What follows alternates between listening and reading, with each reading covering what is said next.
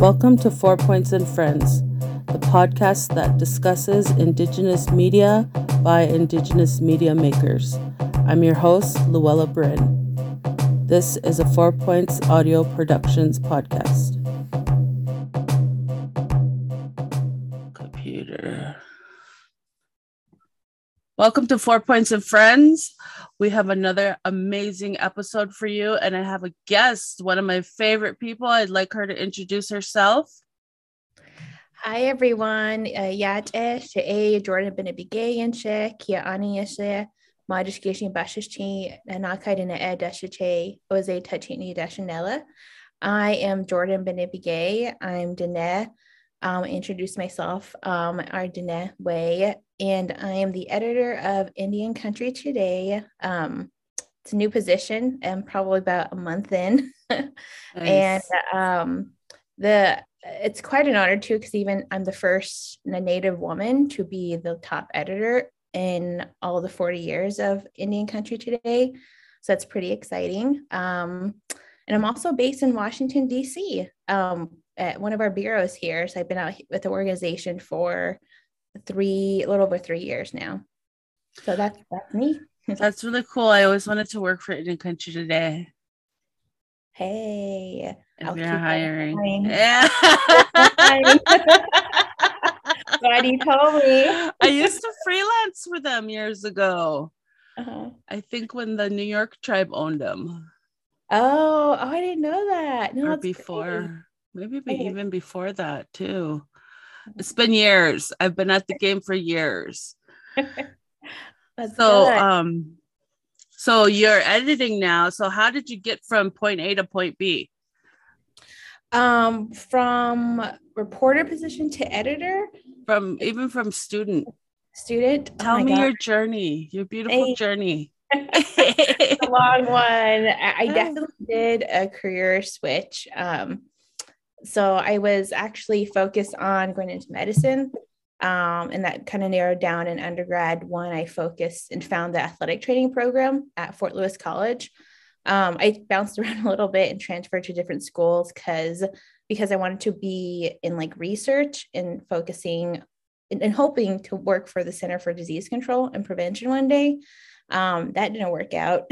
So I focused on athletic training, and I thought, I could do this and also be a physician's assistant.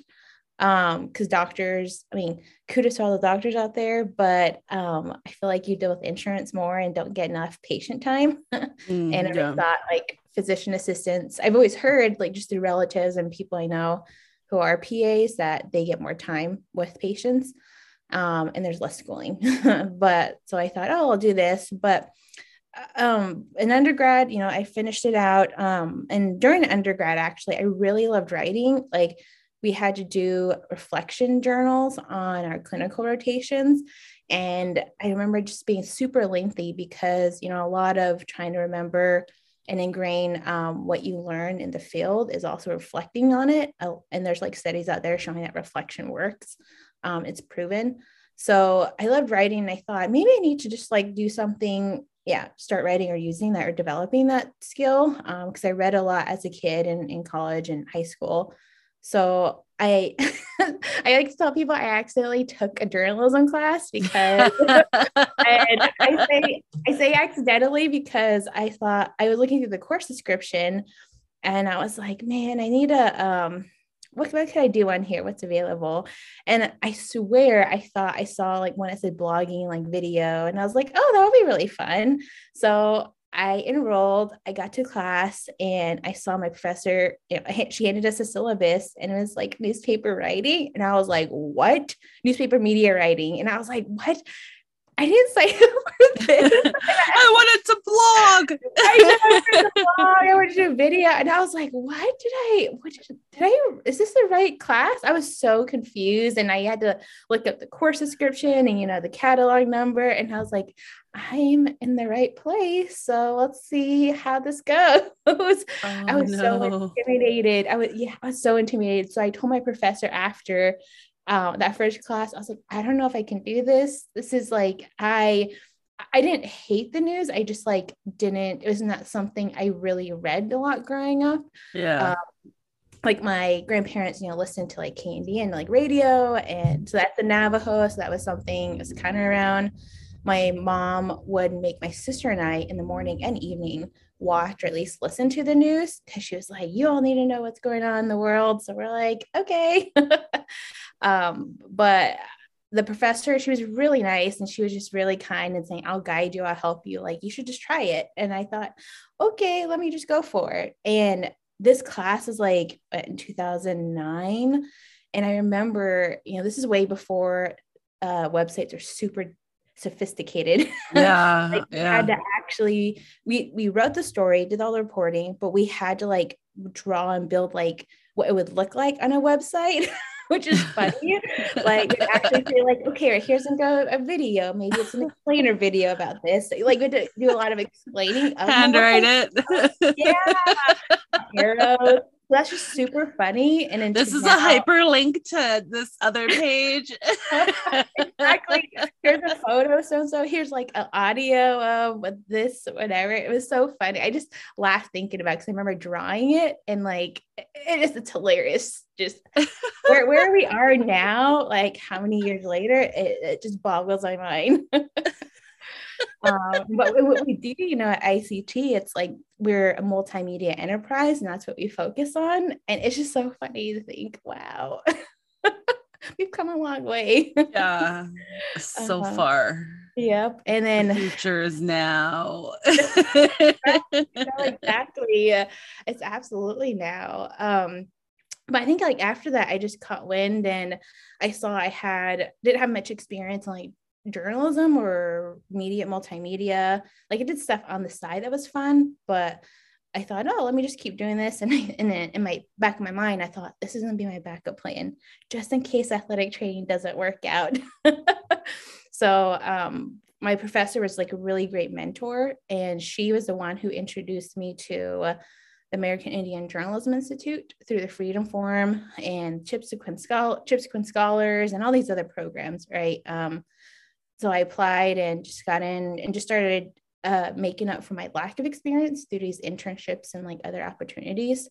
Awesome. I couldn't get in the classroom. Yeah, and I just caught on. I loved it. And after undergrad, I thought I don't know. Athletic training I really liked, but I really got burned out, and I just didn't see that as a lifestyle for me because much of your schedule is determined depending where you go into. Like you could work for high school or college, go to an orthopedic clinic, go to the military, you can go anywhere. But I just didn't see my life like fitting in any of those avenues, and it was just super time intensive. And I wanted to have a family, I wanted to travel, I wanted to do all these different things too.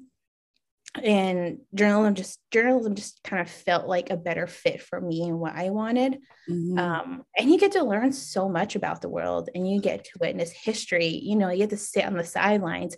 You get to go to events for free. You get to talk all the big people and ask them really intimate questions that nobody else can do. You just get to get close to sources where, I didn't think about this until like recently. I'm like, you're kind of like it's professional dating. I don't know. I didn't like come that realization until just recently in my personal life. And I was like, oh, this is because you get to ask intimate questions that you can't ask anybody else or any other person. They're like, well, that's really intrusive. And I'm like, oh, I'm sorry. I just need to know. And it's my job.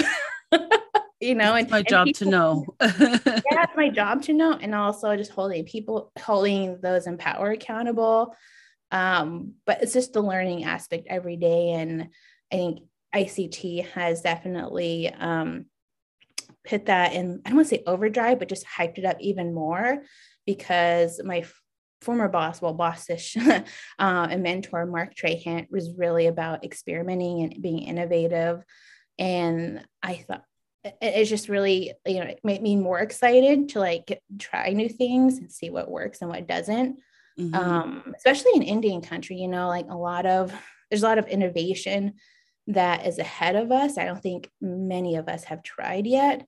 And we don't know what's gonna work and what's not gonna work unless we try it. So that's the exciting part. And yeah, I think after After undergrad, I just worked in a nonprofit, and then I thought I need to go to grad school. And this NAJA fellowship I got really threw me into journalism, and I knew then I was like, this is for me. So I applied to grad school, and I only applied to 2 grad school too because I thought I'm not paying for anything. Like one, one is so expensive. 2, I had this other mentor from my public health fellowship. She told me, she's like, Jourdan, you're an Indigenous person, you're a Navajo woman, you guys you should not be paying for grad school. You need to get paid to go to school. And I thought, okay. So I really took that to heart and thought, all right, who's going to pay for my education? And also my parents were like, we're not going to pay for it. And then, grad school is so expensive. Mm-hmm. So I found a fellowship at Syracuse, and it just worked out from there. Now, I got to school, and it's funny, like right after, I think during grad school is when I visited DC, and just for a spring break to visit my cousin, and was here for a week, and I thought, oh, I could really live here. And now I'm living here like a handful of years later. All your dreams are coming true. Oh yes, it is. I love it. Yeah. So you did the American Indian Journalism Institute. I did. What year were you? I was there in 2011. 2011. And it's funny because the first year they rejected me. I was all sad. And Chips Quinn too. They rejected me. But what year did you do Chips Quinn? I didn't. They rejected me. Oh, they rejected you. Yeah, I was like, it's okay. Like, I always see it as for like holy people, like the universe guiding me in a different direction. So I'm like, oh, it's gonna happen. So we'll go this other way. But that's funny. They're probably kicking themselves. Oh my gosh. Yeah, I hope they are. Well, I had a couple people ask me if I was like, no, but I did AIJI, or they had their Journalism Institute. I did AIJI in 2002. Hey, we're alumni. The second year they did it. I'm so old. Oh my God. Oh, I didn't know it was the second year. It definitely was probably different from when you were there and when I was there. Yeah. How long was it when you went? I think the training was probably about 10 days. And then the internship was like 8 to 10 weeks, maybe. When I went, it was 3 weeks long. What? Yeah, we were there for 3 weeks. Oh my gosh. Did you guys do an internship? Yeah, I interned at the Seattle Times. Oh, that's incredible. Oh my God. It was my first internship too. I was so scared. They didn't have any kind of housing situated. Oh my God. I didn't know where the hell I was going to live. I house sat for reporters on vacation all summer. And there was like one night I had nowhere to stay. So I stayed in my car. What? Oh my gosh. I was I don't know. I almost went home. I was like, maybe I'll just go home. Oh my God. But yeah, I stuck it out. It was a good experience. Uh-huh. And I met a lady with my name. That was weird. Her name was Luella. Yeah. Oh my gosh. That never happens. That never happens. I was like, I've never met anyone else. It's so bizarre, but she was so nice to me. And then I was like, okay, I'm going to stay. Because the lady was nice to me. It's like, well, that's just an example of like one person can change your day. Yeah. Or change, your decisions. So it was a story that I wrote about this little boy who was gonna do his first dance. And so we did it for the Seafair. They have this whole big Seafair thing every summer. They have all these different cultural events during that month. So I was like, okay. And I got on the cover of the Metro page like 4 times, and I was like, I'm hot shit. Yeah. Those. I was like, I thought it was so cool. And like 2 years ago, I read this article from the Seattle Times about this boy who took his great grandma to the prom. Oh my And I was like, oh my God, what a heartwarming story. And then I was reading it. I recognized the last name of the boy. And I was like, wait, is his grandma named Marie? And I scroll down and her name was Marie. And that woman whose name was Luella, they called her Marie and her real name was Luella. And I was like, oh my God, it's the same people that I wrote about. So I found the old story and I sent it to the editor. And I said, hey, when I was an intern, I wrote this story. And I don't know why, but this story made me cry. And when I realized it was that same little tiny boy, he was just like 2 years old. Oh, wow. I was like, I'm so glad I know what happened to him now. Yeah. Oh, that's just like full circle. It was. And he took his great grandma Marie was still alive and he took her to the prom. And he rented a car, like the car she had when she was a teenager. And he took her to the prom because she didn't get to go. Oh my gosh. To her prom. Cry. Don't make me cry. So heartwarming. It was so pure. I was like, oh my God, he's such a good boy. I'm so glad he's a good boy. I don't even know these people, but I was so glad he grew up to be a good boy. But you're a part of their life too, and like like you keep track, of them. Yeah, there's just certain stories that you want to follow up on. That's very true. Even if you don't write a story, you just kind of want to know what happened to them. It is. Oh, I think we're humans. Like we want to be connected and be in each other's business. Right? Exactly. Be in each other's business. Yeah. And then there's certain stories where you don't ever want to see those people ever again. Yeah, I'm gonna yes. Be patient. I'm gonna be like over here nodding my head. I wrote a story about miniature horses one time. I hate the fair and fair coverage. Oh no. Have you ever had to write for a small town paper during fair time? No, I can only imagine what it's like though. Oh my God, just attending the fair, and at least on Navajo, it's just super dusty and sand everywhere. And okay, so like the state fair is just a place for all these like 4-H kids and stuff to show off their animals. So then they have open categories for people who aren't FFA or 4-H affiliated. And they get to show off their animals or their pies or the things they've sewn or their photography or whatever they want to compete in, because they have categories for everything. And this one lady was gonna show her miniature horses. Oh, that's so interesting.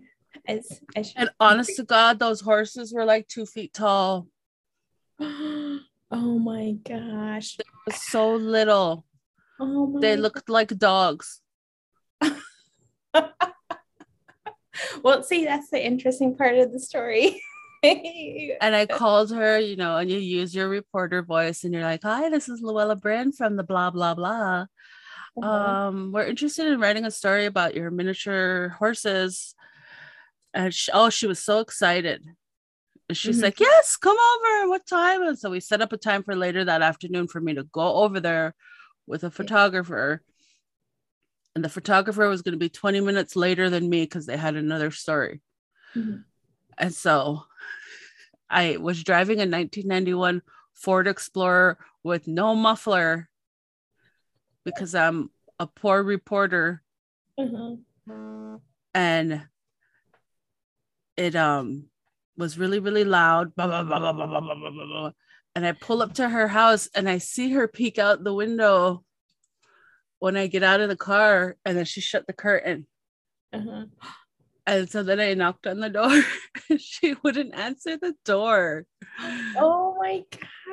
And so then I knocked again and she wouldn't answer the door. So I was like, and I never took my phone into the interviews because I didn't want it to ring or anything. A giant Nokia. So then I went back to the car, got my phone, and I called her, and I was like, "Hey, this is Luella, blah blah blah." And then she was like, "Oh, okay." And so I said, "Well, I'm parked outside." And she was like, "Oh, okay." So I went to the door again, and I saw her eyes like that had a window up on the top. I saw her eyes. And then she like slowly opened it and she's like, "Luella?" And I was like, "Yeah." And then she was like, "Oh," like she was so shocked that this big brown woman was at her door in a loud ass car. And so I had to still be nice to her, even though she clearly was afraid of me. Yeah. I was like, okay. And so then, then we go out back when the photographer gets there. She hitches up like 8 miniature ponies to this teeny tiny like carriage. And then she sits on the carriage and makes those tiny horses pull her around the backyard. Oh my gosh, these 2-foot horses. And they were huffing and puffing, and I was like, these poor horses.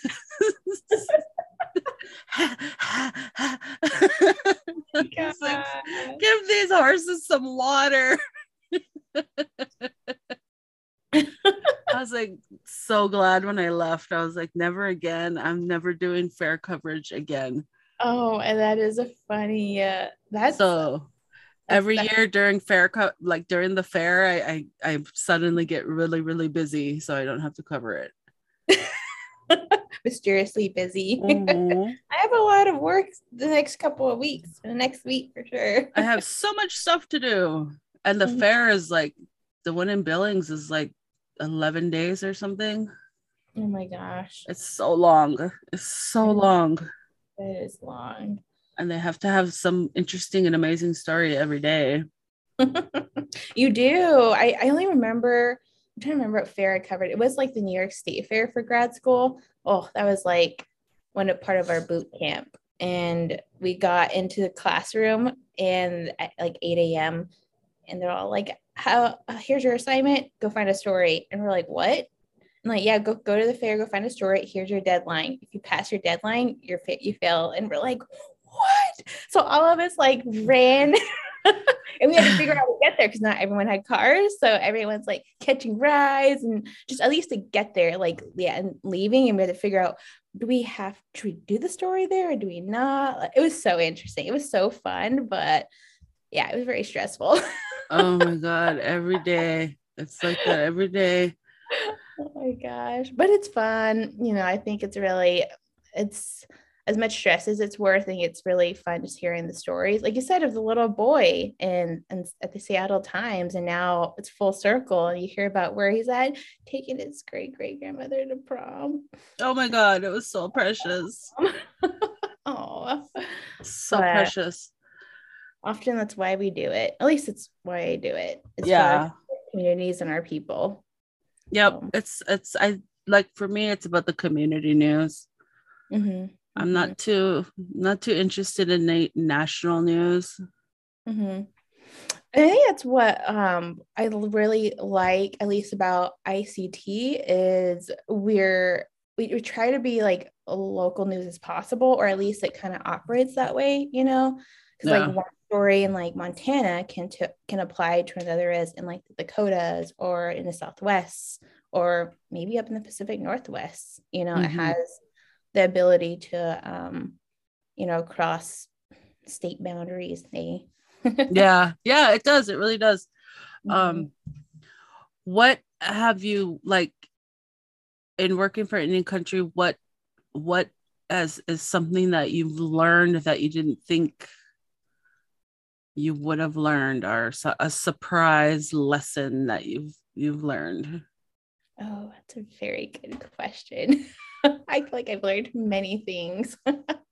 I think just the big one, there's many of them, but the one I think of like right away is, I think, how needed, I think just the ability to build tough, thick skin. I thought I already had thick skin, but I'm also one to wear my heart on my sleeve. But also just to take up space here in Washington, because there's so many different microaggressions I experienced just as, you know, a young reporter, a female reporter, and a Native reporter.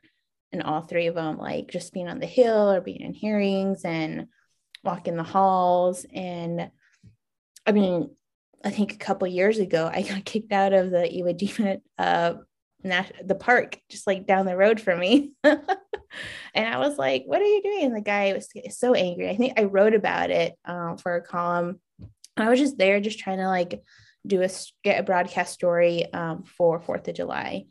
And, you know, I think that's the big lesson too, is just like knowing, and just even going to the White House press briefing room, just like knowing that we belong there and not being ashamed and just, you know, and taking a space, asking questions, meeting people. Because I think that a lot of it is just imposter syndrome. Yeah. Too. So it's just quickly acknowledging that and then reminding yourself that you need to be here because your people deserve to be here, you know? Yeah. I have a theory about imposter syndrome.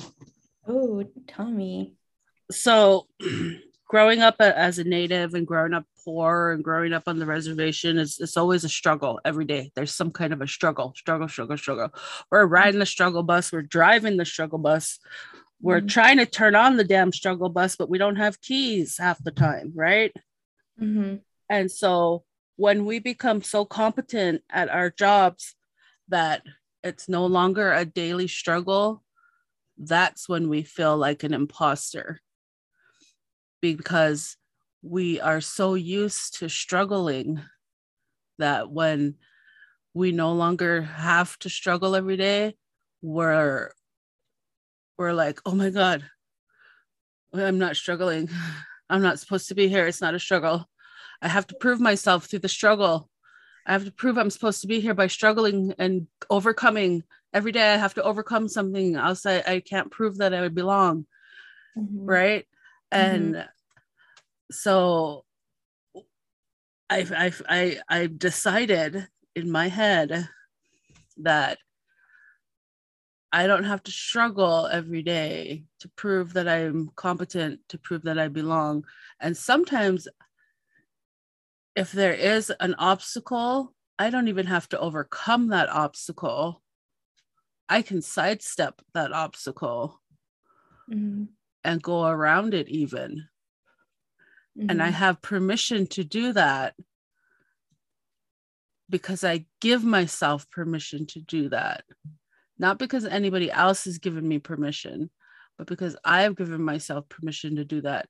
Because there's no such thing as imposter syndrome, because if somebody didn't belong in their position, if they weren't qualified for their position, if they weren't capable of doing that job, they wouldn't have been hired.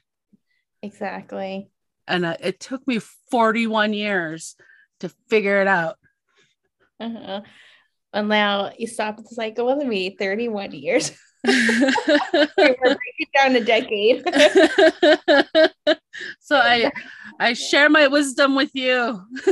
Hey, and everyone listening. that completely makes sense though, because you're right. Like if there's no struggle or no obstacle or challenge to prove ourselves, it's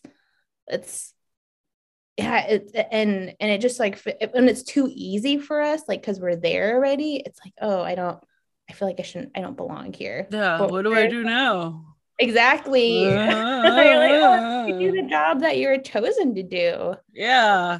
You just take it and lead the way, you know, because like you said, you're qualified, you weren't been chosen. I think that's why we like to stay in jobs that are toxic too, because that is a struggle every day to stay there. And I got to overcome this toxicity. I got to overcome this racism in my job. I got to overcome all of these obstacles that my supervisors put ahead of me. No, you could just quit the job and find a healthier workplace. But we love a struggle. Yeah. Well, it's also like, and when you're in that place, you're just deserving, or knowing you deserve to be there. It's part of like trying to believe that too. Yeah. Because not only you're fighting like your tiny voice, but maybe voices of people you heard, just, all these outside influences and all that noise fills most of your head rather than your own voice telling you. Yeah. It's because we're constantly told we don't belong everywhere we go. They're all chirping, you don't belong here, you don't belong here. But it's like all about that confidence and knowing that you belong. Very true. Very true. It's hard to be brown in America. Yep. It's hard to be Indigenous. Yep. In America for sure. But I think there's so much like for us to do, and so much room and so much growth we're already doing right now. I think it's really amazing to see in like every sector and industry, and as individuals, but also like just as a people. It's so beautiful. I don't know. It's so beautiful to see. I think it's what I really like about my job is, of course, we have to like keep in tap like about everything that's going on. So it's just this really huge upward trend that's happening now. Yeah. It's a breath of fresh air. I'm like, yes, you go, Glen Coco. Yeah, exactly. And it's nice to be able to look around and see. That's what I like about working in the news is it's nice to look around and see all the progress in the community, because it feels like I'm the first one who gets to see it. As a writer of news, it feels like I get to be the first one to see it. You do. And then write about it and share that good news. But then I also have to share the bad news, like the car wrecks and the and the embezzlement and the that's the hard stuff. The hard stuff, the difficult stuff. And then covering my own community, the stuff my relatives do in office. Oh my gosh, that's when it gets hard.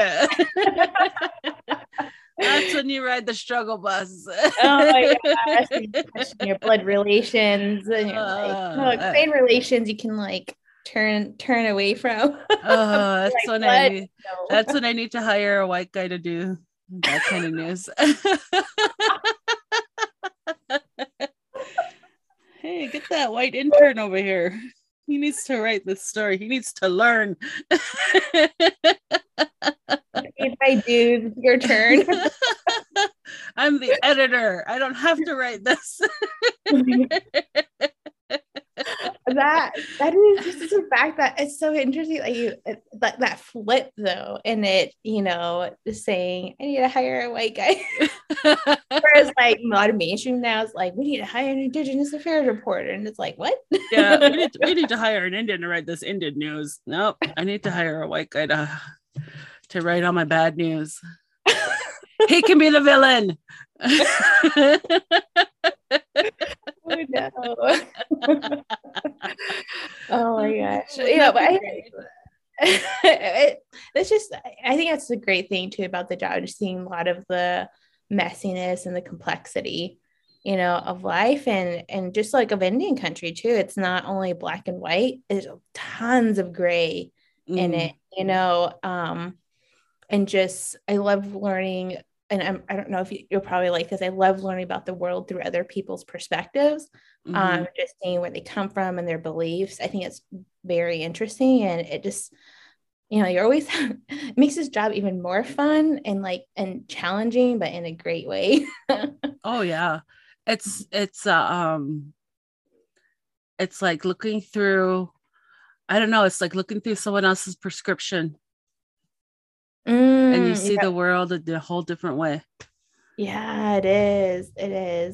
It's fun. I really enjoy it. So what's one thing that kind of a horror story you have from going out and covering the news? What's one time when you were like screwed up, or you messed up, or you oh my gosh, nobody's asked me that question before. Oh, we love to talk about when we mess up. Yeah, we do. Oh my gosh. And I'm all I'm a huge advocate for mistakes because that's the only way we learn, you know. Yep. You don't really learn from your successes. Oh, that's a good one, man.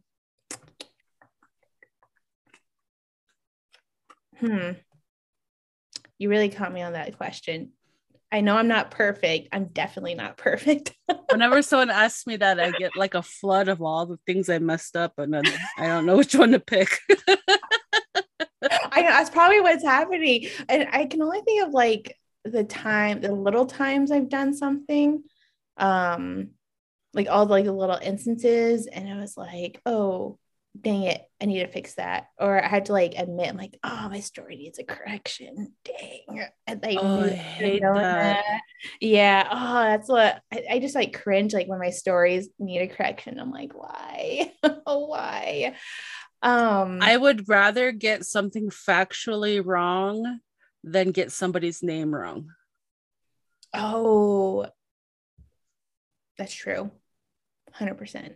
I had a reporting teacher in college, Michael Downs, and he would give us an F on our assignment if we got someone's name wrong.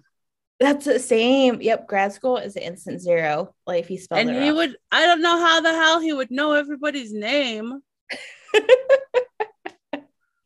How do you know what their name is? But he would know.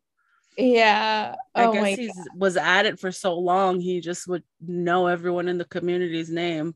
God. But yeah, I got like a lot of zeros in that class. First half of the semester. Oh no. But then I got really good at knowing people's names. Yeah, there you Second go. half I pulled through. And asking too. That's what people they always, professors would know to throw good examples of like, all right, your name's Ashley, but how is it spelled? Because there's so many different spell Ashley. I just make people print their name on my notebook. Yeah, yep, exactly. Just write your name on my notebook. Make sure to print it so I can read it. We don't want to get your name wrong. Exactly. And I had to like read it back to them. I'm like BRI or like ASHLEE or something like that. I know, right? No, I think the horror story maybe I have is not necessarily where probably made a mistake. I'm pretty sure I made a mistake here. Was when I went to go cover Standing Rock. I like said, I don't know if I should say this on air. I pretty much in my head say, screw you, I'm leaving. Because my editors at the time like would not, I kept trying to advocate and saying like that Standing Rock should be covered. And it's, a very important issue for the Haudenosaunee community up there because you're living in the middle of their territory. Like you're at the heart of the Confederacy. Like, what do you not understand about that? This was just before like everyone like mainstream was like thinking it was an important issue. Like they didn't even know what's going on, Yeah. And I remember just like advocating for like a couple of weeks. I wrote like a 3-page pitch letter and gave them tons of ideas of what we could do. They didn't do it, and they're giving me I don't know. Now I'm in the manager position. I'm like, yeah, maybe it wasn't the smartest idea for me in the grad school because they're saying there's like insurance issues with it. And I was like, what? And I was like, well, I could just go. So finally, after advocating, I just got so tired of it. I was like, all right, I'm leaving. Bye. I'll see you like in a week. I'm going. Here's my phone number. IHS will cover me. Exactly. Really? I was like, I'm just hospital out there anyway, so it's fine. So I just drove with like a couple of like women I met, and we took off to North Dakota. I just drove with some random strangers to North Dakota. Nothing big. Nothing big. Nothing big. So that was one. I think that was one because I like just didn't think if I lost the internship, doesn't matter. But now I'm like, oh, maybe it does matter because nobody would hear our stories. And it's just like balancing that. The other thing was I went, oh my gosh, this is a really bad one now that you brought that up, and going places with strangers. It was my final project in grad school, and I had to do this story on like deer management because they're trying to control the deer population in Syracuse. But like I had to like look at other communities who solve that issue, air quotes, so that issue, because it's just a lot of non-native people saying they're eating my flowers. But you're also built, anyways, you're built in their habitat. Like, I don't understand. But so I had to go to Ithaca, which is like near Cornell University. It's like 45 minutes south of Syracuse. So my professor was like, just go talk, go eat at the diner, go talk to people, go to stores, just start chatting up. And I was like, all right, cool, I can do that. And I went to this like boutique and I started talking to this woman, and I started looking around the store, and this couple came in and I heard them say New Mexico while talking to her. And I was like, oh, I'm from New Mexico. So I started talking to this couple, their exact sources I needed. And I was like, hey, can I can I interview, blah, blah, blah. Like, I'm doing the story. And they said, sure. Like, can you come on by? Like, here's our address. I was like, yeah, sure. It was like 8 o'clock at night, freaking dark. I'm like in the thick of this forest, and I go to their house by myself. Stranger danger. I know. And I was like, and later I was like, and I told I did tell, I don't know if I didn't tell my parents where I was. I think I did. I was like, oh, I'm going for the story. And later I told my mom the story. She's like, Jordan, you went to a stranger's house at night. And I was like, oh yeah, I didn't really think about that. In a forest? A forest, yeah. Have you not watched Dexter? I know. No, I have not, but now I'm like, maybe I should.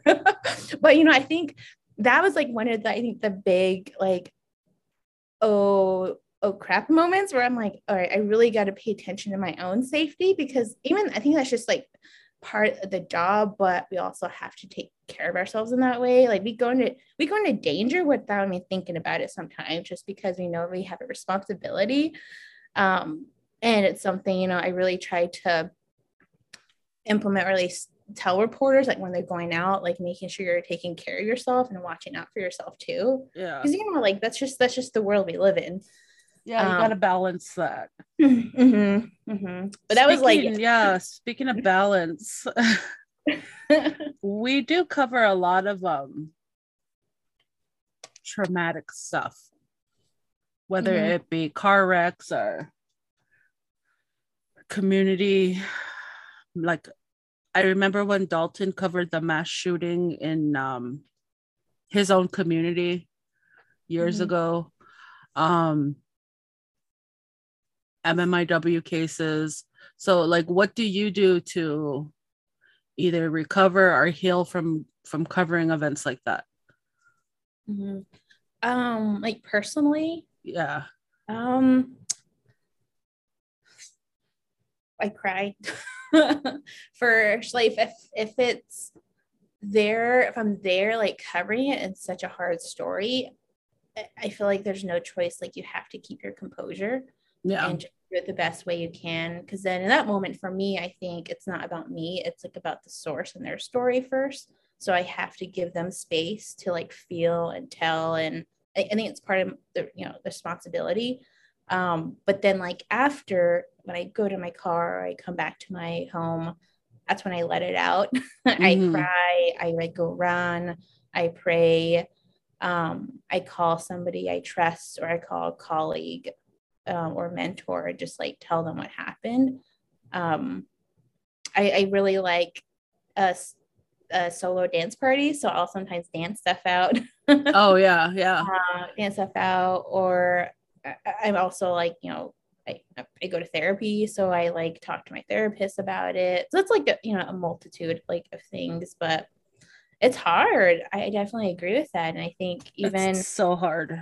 Even this last year of like covering like residential schools and boarding schools and going throughout traumatic history, it's tough. I know one of our reporters who was covering it, they even said, I need to take a break. Like this is a lot of heavy stuff. And they had like a few interviews back to back. So we just said, all right, like we'll give you space. Like just let us know when you're back, Yeah. So it's a lot. Like, at least that's what, so that's what I do. There's a variety of things, but mostly I feel like I have to cry just to let it out. It is. I've been covering a lot of MMIW cases, MMIP cases, and honestly, if I didn't have my counselor, I don't know if I could even cover them. Oh yeah. They're hard. especially in your own community. That is, I don't know how Dalton covered that mass shooting and that school shooting and way up there in Red Lake when that happened, because I think we were all still students, or we had just finished school. God, that was so long ago. I think we just finished school, or we were just about to graduate. And he went back home and covered it and did a phenomenal job with it. But I don't know how he did it, because that was home. And in covering cases here in like the hot spot for MMIW cases, like, these are people I know, these are people I grew up with, these are girls that my kids went to school with. And it's like, when interviewing families, and like, I can't even keep my composure sometimes. I just have to cry with them and take that moment, because it gets really heavy. Yeah. I think that's good too, to do it, like, to show the emotion, that if it's that heavy, because I think for our sources, they forget that journalists are humans. Yeah, I really think so. I think they forget that we are part of their community, because they see like TV shows or movies where journalists are, gotta get the story, I'm on a deadline, gotta get the story. And they think we're all like hardcore, crazy TV people, but dog eat dog, and we're out to get them. And yeah, like, we're these robots that produce news. We're people. Feelings, you feel, and we have feelings. But that, I think, that makes us more suitable for the job, and it just brings out like the accuracy, and brings out the real story of it too. I think so. I think that's what makes Indigenous journalism different from what I like to call white man journalism. Yeah. So yeah, I think it's so different. But and so in going to grad school for journalism, how was it different from like your undergrad experience in the learning style or the teaching style? Honestly, it was a little bit easier, because I only say that just because the athletic training programs now, they're being moved to like a master level, just because of how intense it is. It's really time intensive. I can't tell you, there are so many times I had to like work 12, 13, 14-hour days, and that's just waking up for a meeting and going to classes, and then squeezing in like a 15-minute lunch sometimes, or like 30 minutes if you're lucky, and then taking care of athletes a whole afternoon, going to the practices and games, taking care of them after. And then you still have to go home and eat and do homework or study or whatever. And that was like constantly. So grad school was like a little bit, so I knew like my study habits then, and it was just like a little bit easier to manage my time. So I started freelancing to like help also pay for like rent and stuff, have some spending money. And the learning style, I think it was just a lot of conversation, because it was like, I liked athletic training because it was very hands-on. And I'm a, what's the word called? Like a kinesthetic tactile. Tactile learner. I was like, whoa, I haven't used that word for a while, but I'm a very tactile learner. So it was really different in that sense. So I had to get used to like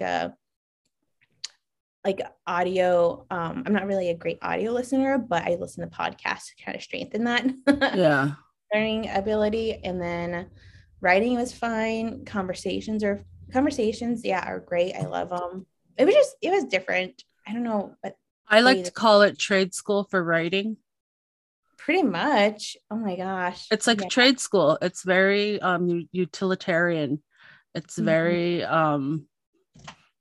like you learn the forms, the different forms of writing, and Mhm. you learn the style. And we got quizzed on AP style.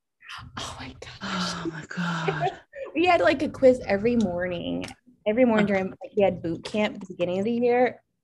Gosh, we have read a current events quiz. So we Mm-hmm. had to like read the events and make and you don't know where they're coming from. No, because you have to stay up to date on everything. And Exactly. then you have to read the AP style book like it's a Bible. Exactly. And And I had a like a leg up on everybody because I went to AIJI and I already had that AP style book knowledge, mhm, and was already like used to having to read current events because we had current events quizzes there. mhm. And it was it was like total trade school. So then I did a year of grad school after, like when you were in undergrad, I started grad school and I did a year, Mhm. and I hated it Mm. because I went from utilitarian brevity, citing your sources immediately, like quick hit writing, to academic blah blah blah blah blah blah blah, Oh, complex sentence writing filled yeah. with just filler words, nonsense. And I was Mhm. like, you guys are wasting so much space on this page. And they're like, this is academic writing, Luella. It is not journalistic writing. And I'm like, yeah, but it's wasting so much space. We could put so much more information in this paper. So they'd ask for like 5 pages and I'd give them 2.5 pages, but it would have everything they wanted in it. Oh, oh And my, then they're like, okay, now fill it up with filler words and academic style writing. And I'm like, but I can't. so interesting. I'm like, why would they teach that? That's so interesting. It's Yeah. Like, nonsense. yeah, it is. It's I mean, just I don't think nonsense. I'm like that definitely wasn't my my grad school experience because I liked Newhouse. I like Newhouse because they have a lot of professors who are still in the industry. You know, Yeah. they're Well, not I went retired. to grad school for PR, Oh, okay. but it was all theory. Yeah, It see that was, definitely yeah. makes sense. Yeah, we'd have very little. It was like very applicable. Like we would write a story to like get published like somewhere. Yeah. Um, so it was very, yeah, and it was like, and that's what I really liked about the professors being already still in the industry, just because they knew what was changing and what was happening at the time, and they would share that with us. You know, they bring their professional experience in the classroom. I mean, of course, we still had to like read some theory, media law we had to take. Oh God, media law. Oh my gosh, that was a I was Shoot me now, right? yeah, I was like, I can't cuss on here. I was like, that was a nightmare. My one of my favorite classes was senior seminar, which was the ethics class. Mhm. Oh, I love ethics. I loved and It hated was so it. good. Yeah, it was a love hate class. Uh-huh. And then journalism and literature. We just read Oh. all these different books that had portrayals of journalists in it. Mhm. So we got to read like A River Runs Through It and The Okay. Right Stuff, and Nice. oh, what's that Capote book with the killer Oh, in I have no. Cold Blood? Oh, see, you know Yeah. those ones, and I don't. And it was a good class, man. The reading list for that class was phenomenal. Oh, I love it. Um, yeah, I had some fun classes. I had really terrible grades up until I got to journalism school. Then I had A's and B's. You're like, yes, that's how you know you're like, I'm made for this. Yeah, because it was like, what am I gonna do with philosophy? Plato's Cave. Yeah. I'm sorry, but Oh, it's just about codependency. I'm sorry. one word. How I sum it up. I don't need to write a paper on it. Yeah. I just put codependency in giant words on my little blue book test. That is a funny. Oh my gosh. I think one of my favorite classes was magazine writing. and edit 2 of them. Yeah, I had to do 2 separate classes, but I really enjoyed the professors. They're so great to work with. But that when you're talking about the different styles of writing, that's where I learned like, oh, this is like the structure of magazines. It's so interesting. And I loved long form writing, and I loved doing profiles. I mean, that's where I just fell in love with getting intimate with sources and their story and getting to know them and bringing that out and like putting it into words, showing them like, this is what this person's like, this is what the celebrity's like. What I hate writing, but I'm really good at writing, is a feature obit. Oh, I agree. I'm the same way. I hate writing them. Hate it, but I'm so good at it. And I'm like, why? No, I think you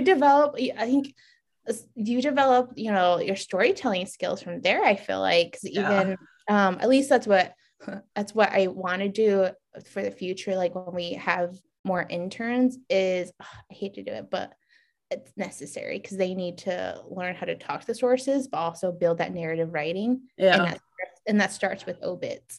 And it gives you a ton of confidence to be able to talk to a source for an obituary. Because it's like, I don't want to talk to them. Oh, but you have to. It's trial by fire. Sorry, little Padawan, but you have to. Exactly. And it just trains them to pull out the story. Like, what would you want to know about the person? Yep.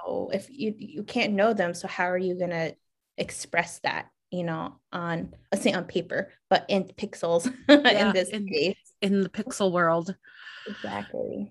So speaking of interns, if somebody is interested in a career in journalism and they're on the fence, what would you tell them to get them to on the good side? On the good side. I call PR the dark side. That's for sure. Oh my goodness. Journalism, I think I said it in the beginning, a lot of like the Indigenous journalists I've met, every single one of them, they do it for the people. And I think it's a really journalism, we serve as public servants. We serve the people, we serve our communities, and we also hold those accountable too. That's the main purpose of it, is to find the truth and just to get to the bottom of it. But mainly it's just serving your community. And this is like another way people can do that. You don't have to do it through medicine, or you don't have to do it through being a lawyer, even those are great professions, like 100%, like we need them. This is opportunities to get to know people and to talk to people, especially in your community. So you get to witness history, on the sidelines. You don't get to read about it in the textbooks or on your phone. You get to be there in person and witness it. And I think that's such a beautiful thing. Like, for example, in November, I got to go see the 100th anniversary, a ceremony for the 100th anniversary of the Tomb of the Unknown Soldier. And that's where the Crow tribe, like they, or representatives of the Crow tribe attended and did a ceremony. And it was the first time like the public has been in that plaza where the Tomb of the Unknown Soldier was. And just to witness that and feel the energy there and feel the respect. And it was just, a really incredible experience. And I was so happy I went. It was very powerful. And I think, you get to be part of those, events like that. You get to write about it and tell people how, what it was like to be there. Yeah. So I would definitely encourage people, feel like witnessing history, and go to events for free. I know, it's the free part that gets me. I tell people that it combines my 3 favorite loves: writing, visiting people, and air conditioning. Oh my goodness. So oh my gosh. Well, that's very true. It's very true. And like I said, you get to learn. I feel like it's also like a free education. Oh, like for sure. You get to research stuff. You get to like find out, like like not only fulfill your own like curiosities, but like curiosities like beyond you that people should know about. I mean, it's great. You get to, learn a little bit about everything and talk, but also listen to people too, because people love to talk and they just need somebody to listen who will listen to them. Yeah. And it feels like you're validating people all the time when you just sit and listen to them. Oh, exactly. That feels good. It does. My first story when I was at internship in Syracuse was on postpartum depression, or in this case, the woman had postpartum psychosis. So after she had her baby, she went into like a deep depression where she became suicidal. Oh my gosh. Yeah, and she was telling about her whole experience, and she started crying. And as an intern, I was like, I don't know what to do. But then in that moment, I was like, let me just be a human and just sit here and just like give her that space, and just be there with her. So I just had to sit there and ask her, like, do you need anything? She's like, no, I just need to cry. And I was like, okay. So I just sat there and just waited. That was a really moving experience. And that's when I knew, like, oh, I'm meant to be here. Yeah. Oh, powerful moment. I know it was because they just need to be validated. And sometimes you may be the one person they're able to open up to because nobody wants to listen to them or hear the story. Yeah, it's crazy what people will tell you if you just sit and listen. Oh my gosh, yes, I'm a huge I love, I don't know, in interviews, like, you ask a question and you give extra space or extra silence. And just that's where the money quotes are every single time. Because nobody, I don't know, I don't mind silence. It's fine, but some people don't like it. So sources will fill up that space. Yeah, I'll be writing, trying to finish their quote. And then they just keep talking. So I just keep writing. And it's never like on purpose. I'm never just like being quiet just to encourage them to talk. It's just like I don't write as fast as they talk, but then they just keep talking and I'm like, okay, keep talking. Tell me more. Exactly. So, yeah. No, like good. It's my favorite part. I love it. Well, thank you so much for joining me. Yeah. And thank you to Indian Country Today for sharing content. We run some of the stories on 4 Points Press. So appreciate that. Of love course. having that. And congratulations on your new position. Thank you. Thanks so much. If I have anything to share with you guys, I'll send it over. Oh, definitely. Send it away and we'll share it. And just appreciate you doing this podcast and for all the work you do too. I hear really great things about you. So it's finally nice. It's really nice to like finally meet you or virtually. Yeah, and have a convo. Exactly. Have some coffee too, and it feels like I'm talking to like a cousin or an aunt. I know. I'm everyone's favorite auntie. Hey, there you go. Not in that perverted auntie way either. Oh no. And that fun cigarette smoking loud auntie way. Exactly. We need to get you a coffee mug for that now. Right. I have a coffee mug that says real nosy. My friend made it for me. We gotta get you one that says I'm my favorite auntie or I'm everyone's favorite auntie. Right. Oh my God, that'd be great. All right. I better let you get back to work. And anytime you want to come back, let me know. Oh, definitely. Awesome. Thanks for having me again. All right. You have a great day. You too. Talk to you later. Bye-bye. This has been a 4 Points Media production. Your host is Luella Bryn.